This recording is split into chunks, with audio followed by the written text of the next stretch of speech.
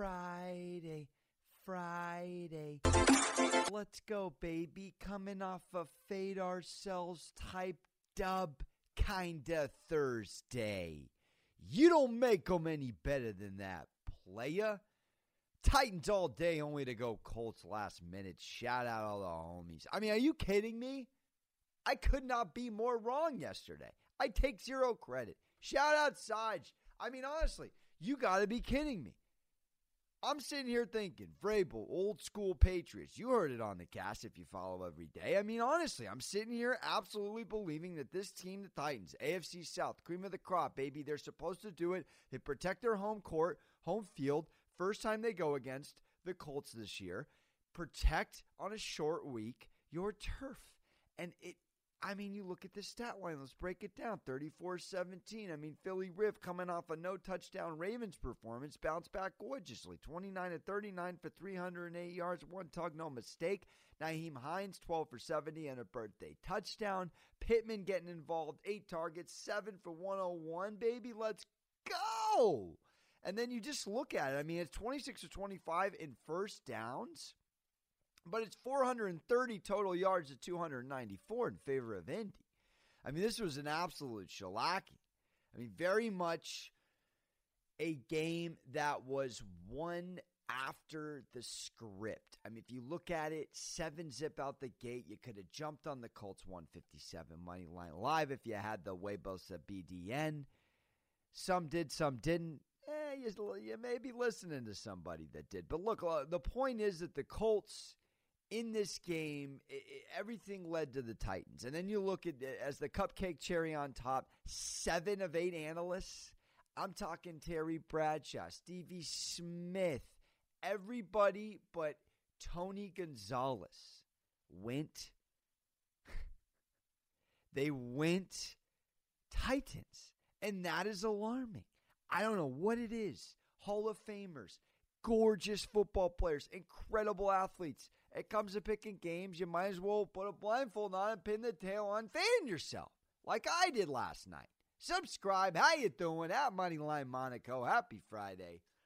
We got Iowa, Minnesota. And again, I mean, this is where you would do the old school theory and say to yourself, you got to go Minnesota +3. But again, this is probably where I fade myself. I mean, if I want Minnesota, maybe you go Iowa. I'm not even going to make a pick tonight. I think if you do anything, you go first half Cincinnati -17. That would be my pick of the day. I think Cincinnati's going to rout ECU.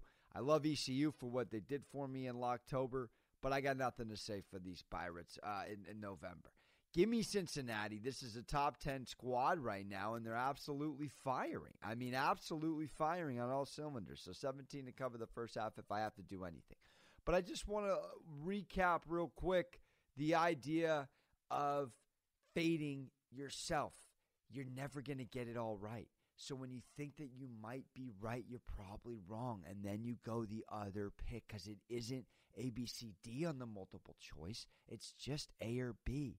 It's just A or B, baby. So if you think it's A and it's probably B, then you're going to win more times than you lose if you fade yourself appropriately. Sometimes you don't want to fade yourself. Like maybe Minnesota wins tonight, but maybe Iowa routs them. I don't know. I'm Minnesota +3 is what I would do, and that means Iowa probably wins.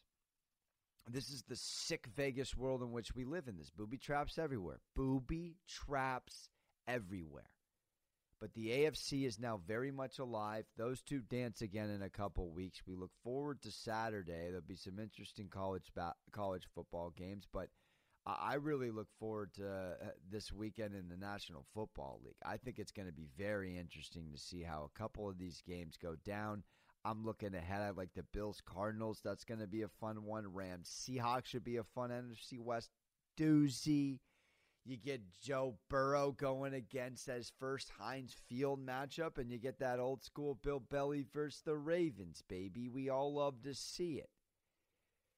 So this weekend, and it's Texans-Browns. That should be interesting. So I'm not quite sure what's jumping out to me just yet. I don't see the Seahawks knowing how important this divisional game is, losing back-to-back. However, the Rams didn't play last week. So they've had 2 weeks to prepare for these bad boys. I mean, that's not good. That's not good. If you're leaning Seahawks, which I am. I think the Dolphins and the Chargers should be interesting. That's a pick 'em at the moment, -1 favor of Miami.